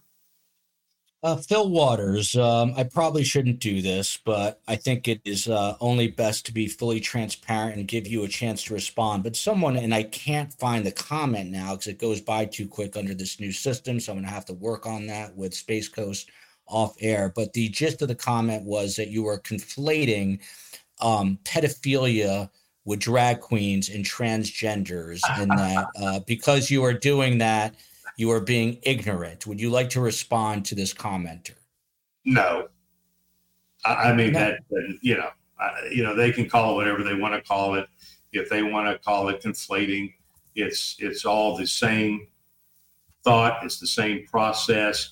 And if they're okay with drag queens coming into their school and doing the things that were done in the dark of night in clubs for a certain group of people, and they're doing this in broad daylight in front of their 7, 8-year-old children, then they've got a problem. So I don't, it doesn't matter to me. I mean, that's their opinion. That's fine. They want to disagree. That's fine. They want to call me names. That's fine, but they're wrong. Phil Waters, I like that you speak your mind. People are going to always disagree. That is the American way, and we are free to do so. Police tracked down a second teenager, Phil Waters, a 16-year-old student now identified as AP, who was also Frost's student. In the prior school year, she allegedly used the same exact tactics to prey on him, sent him a photo of her breast before asking if he knew a place to have sex, the police report said. The two met on a farm only once, where they allegedly had sex and intercourse. The teacher made no conversations with him from arrival to ending of the sexual contact, the report said. After the encounter, Frost allegedly sent 2 more lascivious photos and then blocked him from Snapchat. So she didn't even speak to him. That's interesting, I think. Literally did not say a word. She has since been arrested and charged, and she confessed to all the behavior. She's charged with traveling to meet a child for an unlawful sex act, electronic solicitation of a child, 2 counts of a school employee engaging in a sex act, and 2 counts of school employee distributing obscene material to a student. Should they throw the book at her, Phil Waters? Yes. And let me address something too. The comment that you've got up here on the screen, Phil, I respectfully disagree. Both genders in power and getting gratification. I agree. I don't have any dispute with that statement at all. I was just trying to make a little distinction between men and women and the way they're going about doing this. So I agree with their statement here. Regarding the other stuff, look, I will tell you this, the things that are going on now in these schools 5 years ago, 10 years ago, we would have been putting those people in jail for sexual assault of a child, just by the virtue of the fact that they are exhibiting themselves in that manner. So it is insanity to me that now we are somehow justifying this by being inclusive or whatever the local, the current terminology is. I mean, folks, you better get on board with what's right and what's wrong, what's dark and what's light. And any of that stuff going down that road, which ends up manifesting itself in the conduct of this teacher, is evil. It's not mental illness, it's evil. When they're preying on our children, that is evil. Get a text mid-show from the COE. Why would you bring up such a polarizing subject? I think it's important. We're going to do a whole show on this, COE, so relax yourself there. I'm going to spend, by the way, Raggedy Hobo says, amen, Phil. So as Phil and Scott and a lot of people in STS know, I've become pretty close friends with Kerry Rawson. Her father is the notorious serial killer, Dennis Rader, who called himself BTK for bind, torture, and kill. My head is going to explode. I get yelled at by my wife. I have a new set. People hate it. Some people love it. I just need Friday to get here. I need to lay down with Ethel. Someone yelled at me that Ethel is not on the mural, but Mabel Rose is my had her before my wife, had her before my kids. There will never be an. Your mother's a therapist, right, Joel? Yeah, I need to talk to her, Phil. Well, then you maybe need to get on the couch with Carmen. By the way, as soon as this is over, that we were just talking about, of course. But I mean, she's gonna call me and she's going to tell me how much she does not like this set, and I'm going to try to record it somehow. So I can play it for STS Nation. But I don't know that I'll be able to do that. What she said?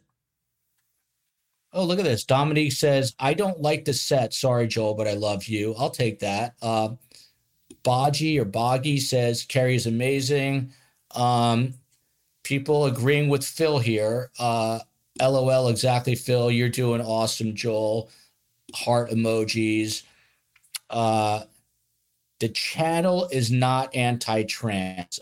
We are definitely not anti-trans. As a matter of fact, one of my closest friends' child is transgender. To be honest, it doesn't affect me one way or the other. I am I don't know, apolitical. I do not care. Have a good life. Do what makes you happy, and it doesn't bother me one bit, is what I have to say. Leisha Gallego says, new studio, exclamation. Phil is grunting in Friday disdain. Okay, so BTK, Phil Waters, you've investigated. By the way, Phil Waters, what was your clearance rate? Because I just talked to a detective. Chicago's homicide division, 31% clearance rate. And I had the former police chief for the great city of Detroit.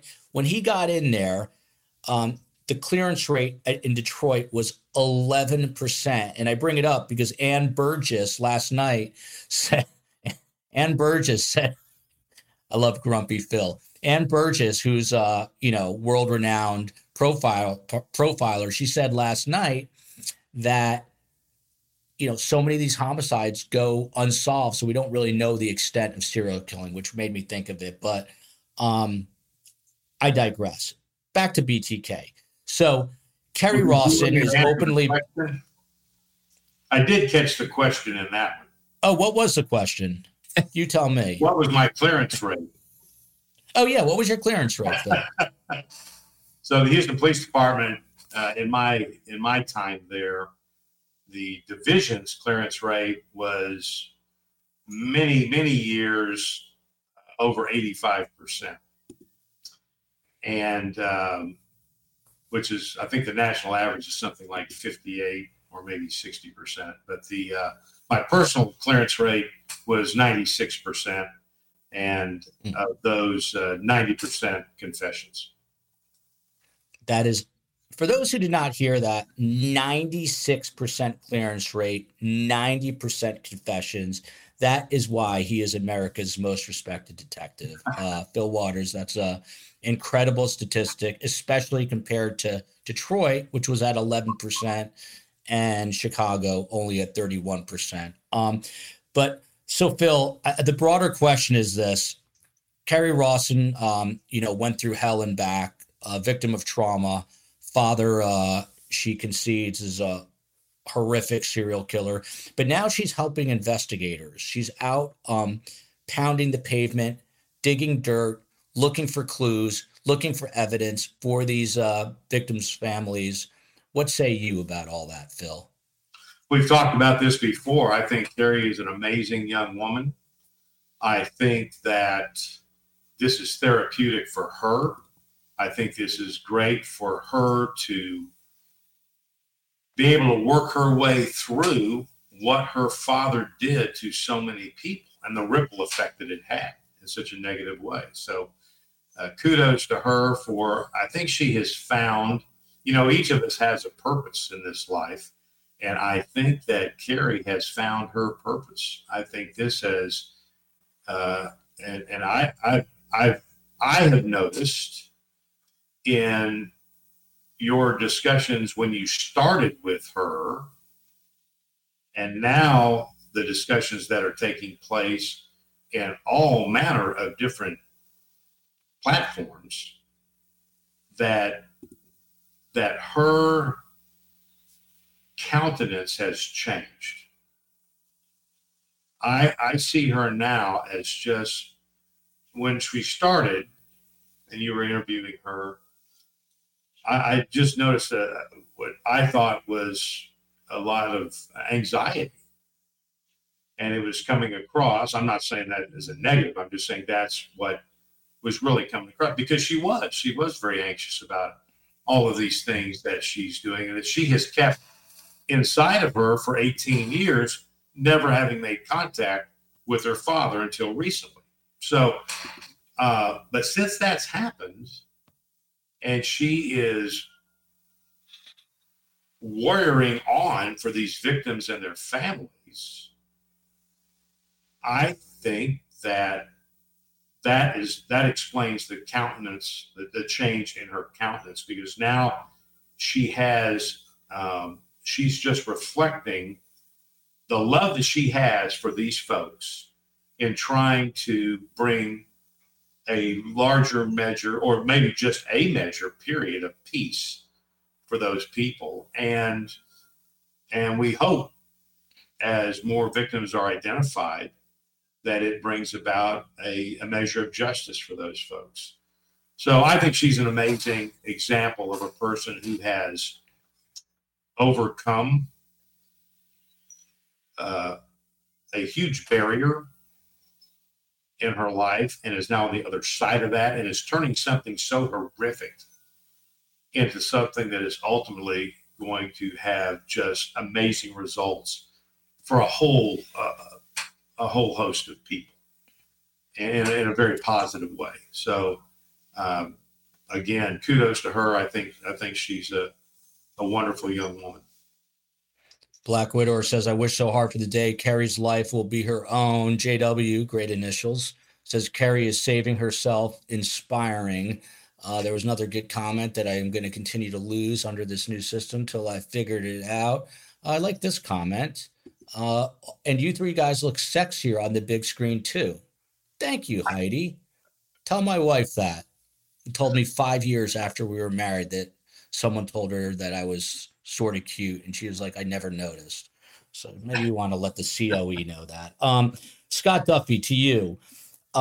So what's interesting now, and we're going to wrap in a few, the Osage County Sheriff's Office has kind of taken the lead on this. They're asking the public for help. I got a message from Carrie late Wednesday night, very late Wednesday night. She's been working nonstop. By the way, that is the site of Carrie's old home where she grew up. They found what Dennis Rader referred to as a hidey hole, 2 feet under the ground, where they found that you can see the sheriff. He's holding what is a black pantyhose ligature that they believe was used in some of these killings. But Scott Duffy, the bigger picture here is they have new information about 2 new possible victims. There's a woman named Carol Sullins. She was an exotic dancer last seen outside her job at a club in either Galena or Galena, Kansas. I'm not sure which way to pronounce it. She was talking to a man with a camper shell on a truck. She went missing August 31st, 1991, when she was 18. Today, she would be 50. And then there's Mary Georgine Lang. She went missing from Hays, Kansas back on October 21st, 1983.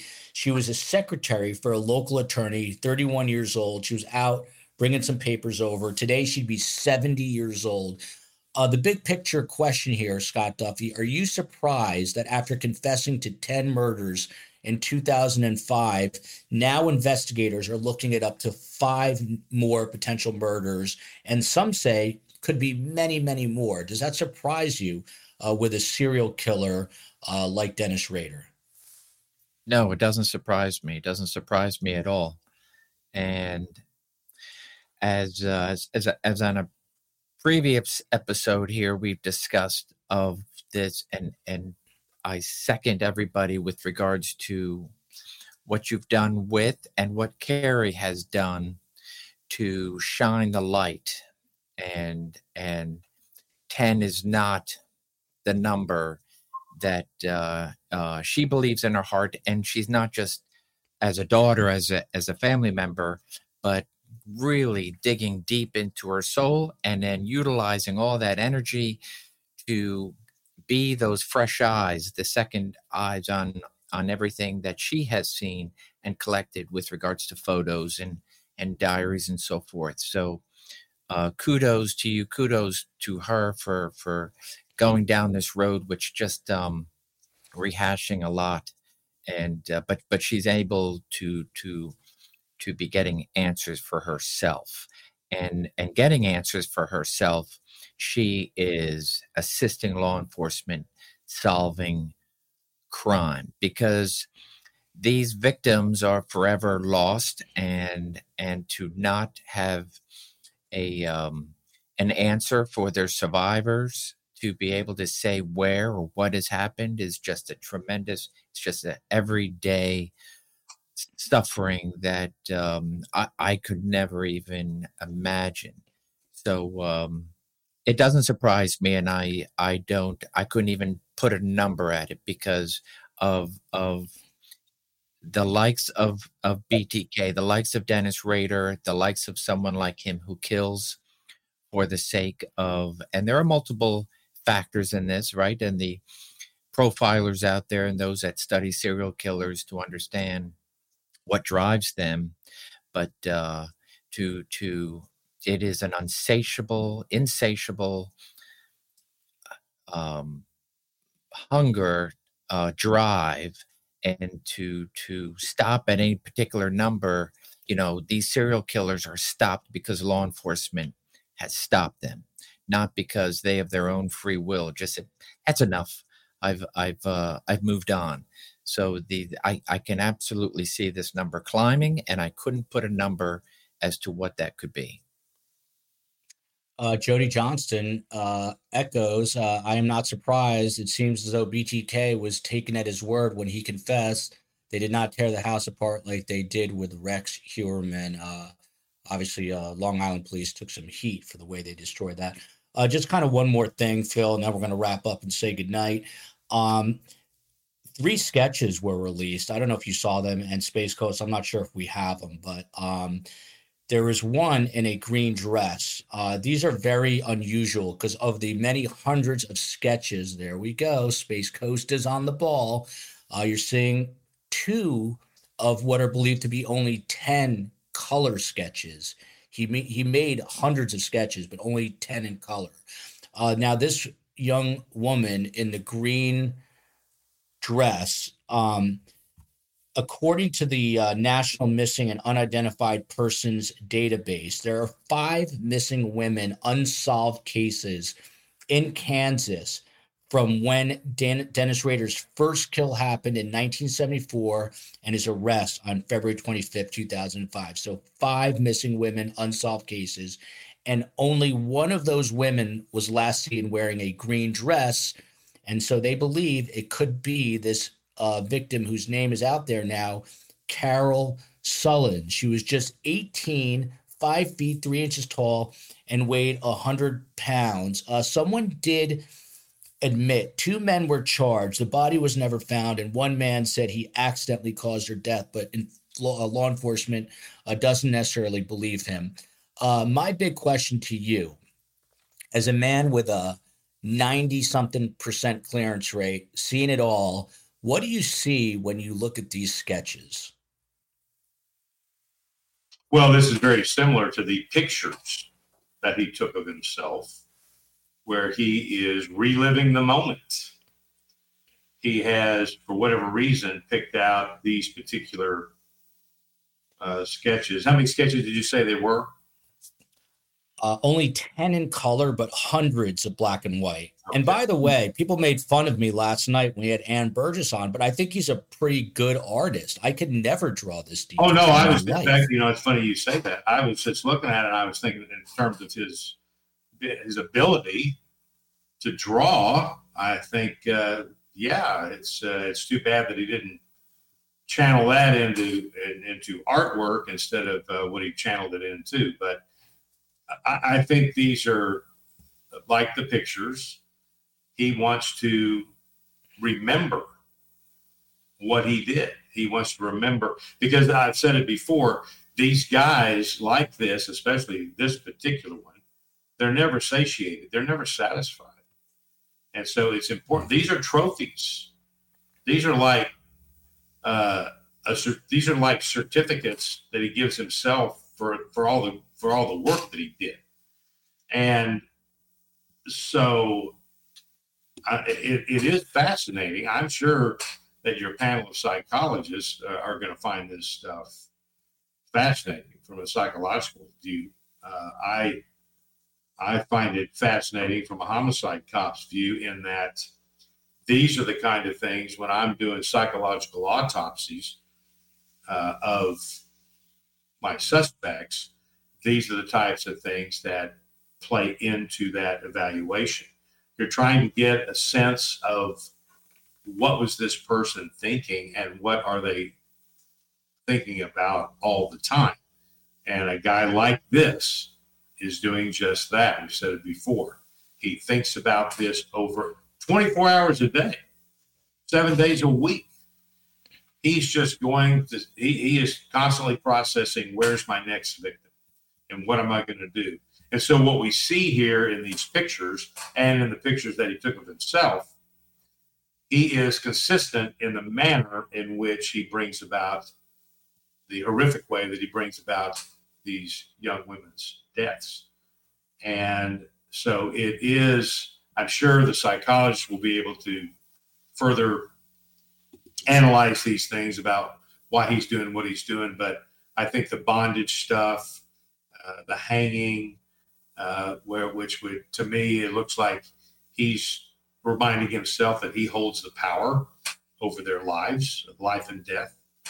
And then whenever he chooses to use the rope to extinguish those lives, then he's got it there in front of him, and he can be gratified over and over again when he's not in the middle of the act.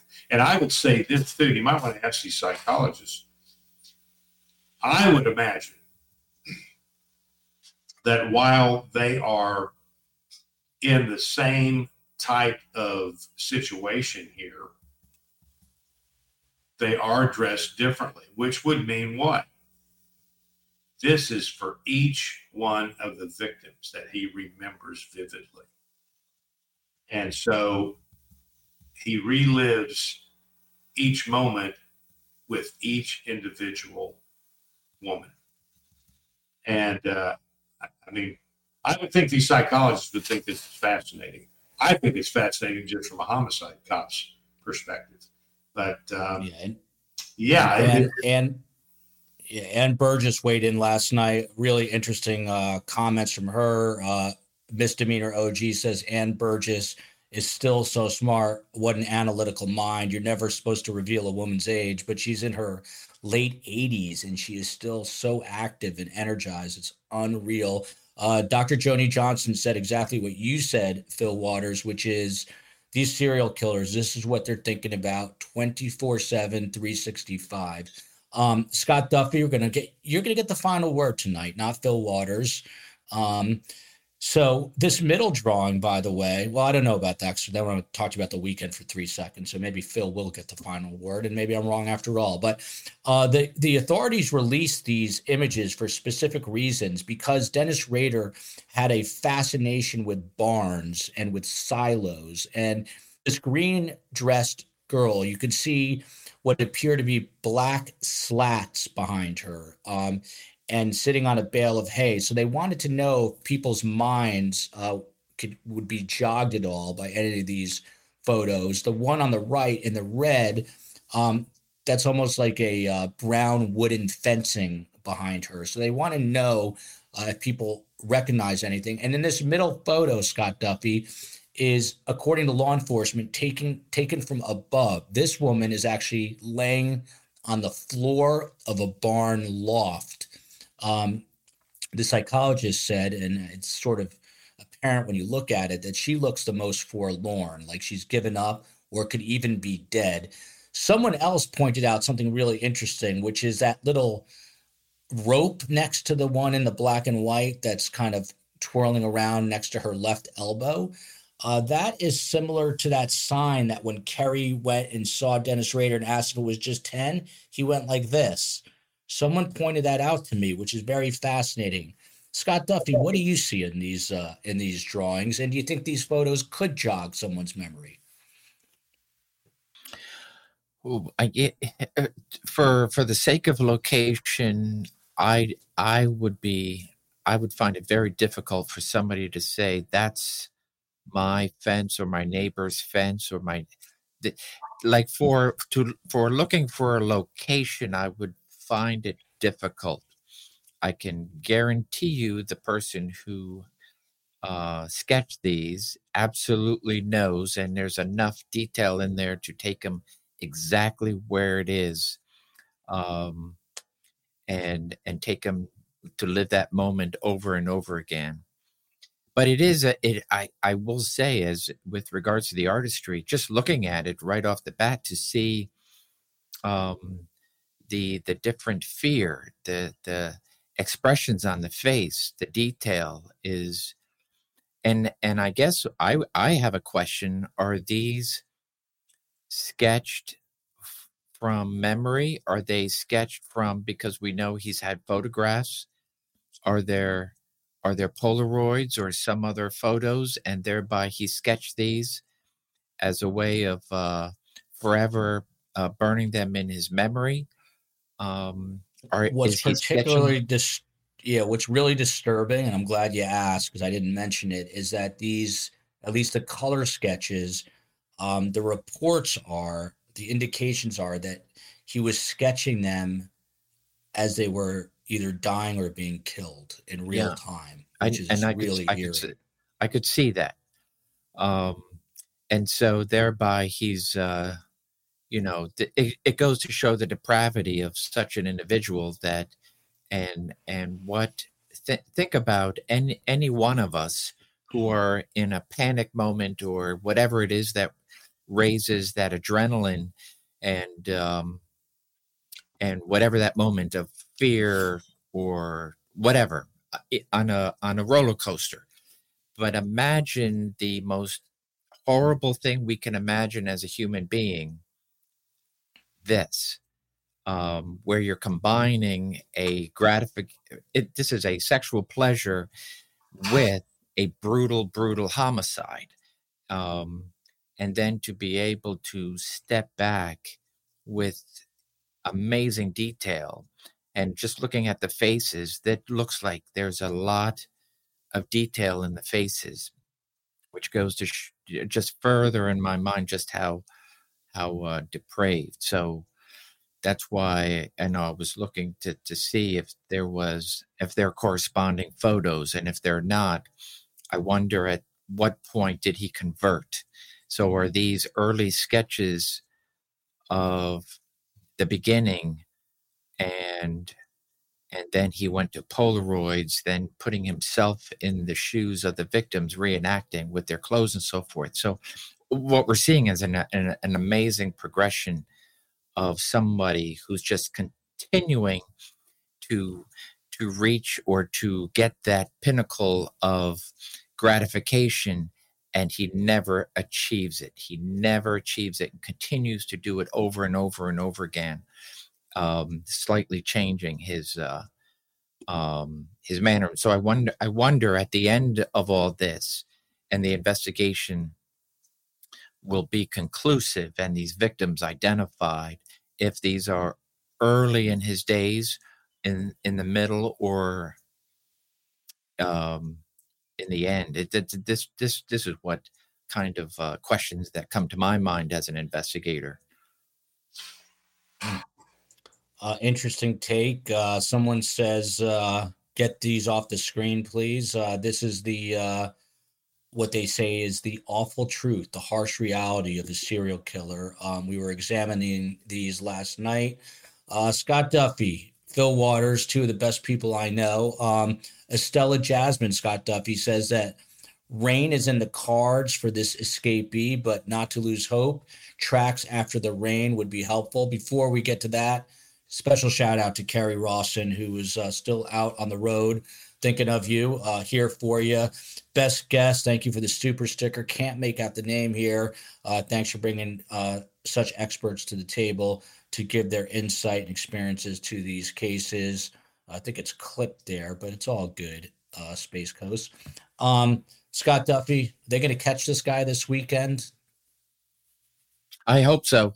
For their sake, I hope so, because it's weighing on everybody. It's weighing, the whole community. The whole community is on lockdown, and law enforcement is absolutely at its wit's end.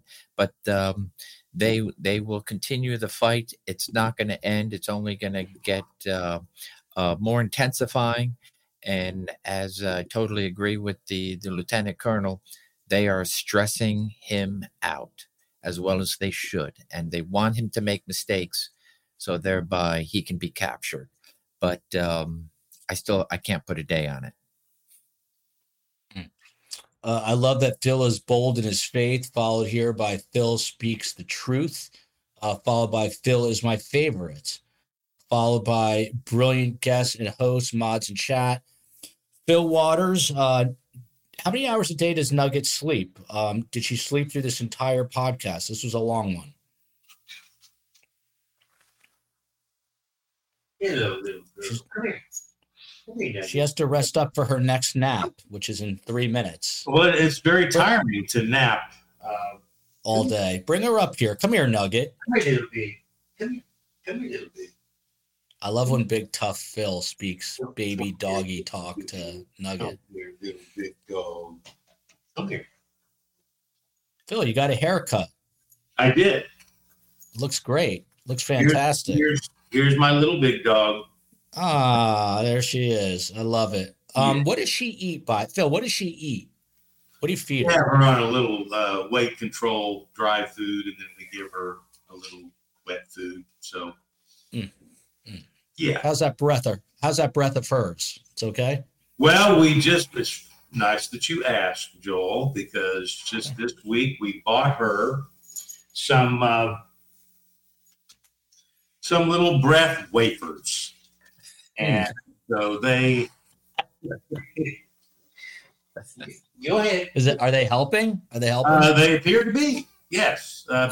Super sticker from Carla. She had bad doggy breath, and so we got her some little breath wafers, and they treats, and she likes them, so that's good, and they appear to be working. I love dogs so much I don't mind their bad breath. This person on the question, Tiffany H, says, friend of the show, by the way. I didn't see it was Tiffany. I love Joel's questions. I ask about dogs' breath. And Black Widow says, brush your teeth, dude, to you, Phil. So that's been done. We brush our dog's teeth in Magnolia and in Houston. And so, no, we are aware of the benefits of brushing doggy teeth. Thank you so much, whoever that was. Scott Duffy, please stay armed and safe this weekend. I hope you're hunkering down at a bar where there's a lot of other people who could attack this Brazilian if Casey walks in. Any big plans tonight, Scott? No big plans tonight. Just laying low. Phil, Bible study, pizza tomorrow night. You're a man of you're very predictable, Phil, but I like it. Oh, well, I like to think of myself as being predictably unpredictable.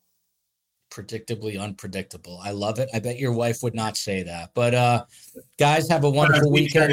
She would tell you about my OCD, is what she would tell you. Yeah. I have some of that too, Phil. So it makes us special. Don't forget that.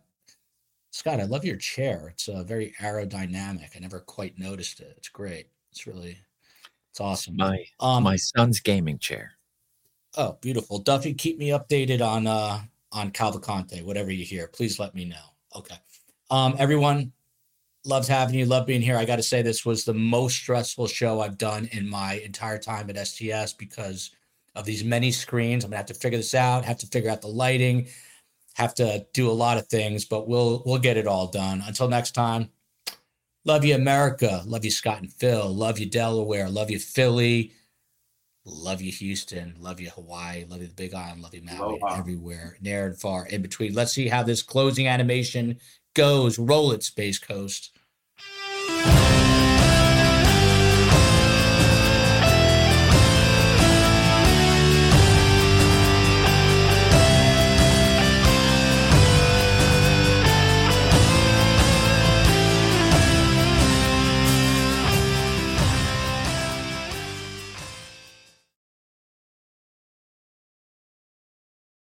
Final seconds of the game, a chance to score, and the chance has gone begging. If your business's commerce platform keeps missing the target on golden opportunities, get the MVP you deserve. Get Shopify. Shopify is the commerce platform revolutionizing millions of businesses worldwide. Whether you're a garage entrepreneur or IPO ready, Shopify is the only tool that you need to start, run, and grow your business without the struggle. Shopify puts you in control of every sales channel. So whether you're selling signed football boots from Shopify's in-person POS system or you're vending vintage shirts on Shopify's all-in-one e-commerce platform, you are covered. And once you've reached your audience, Shopify has the internet's best converting checkout to help you turn them from browsers to buyers. What I love about Shopify is how, no matter how big you want to grow, Shopify gives you everything you need to take control and take your business to the next level. Shopify powers 10% of all e-commerce in the US. And Shopify is truly a global force, powering Allbirds, Rothy's, and Brooklinen, and millions of other entrepreneurs of every size across over 170 countries. Plus, Shopify's award-winning help is there to support your success every step of the way. This is Possibility, powered by Shopify. Sign up for a $1 per month trial period at shopify.com/ranks, all lowercase. Go to shopify.com/ranks to take your business to the next level today. That's shopify.com/ranks.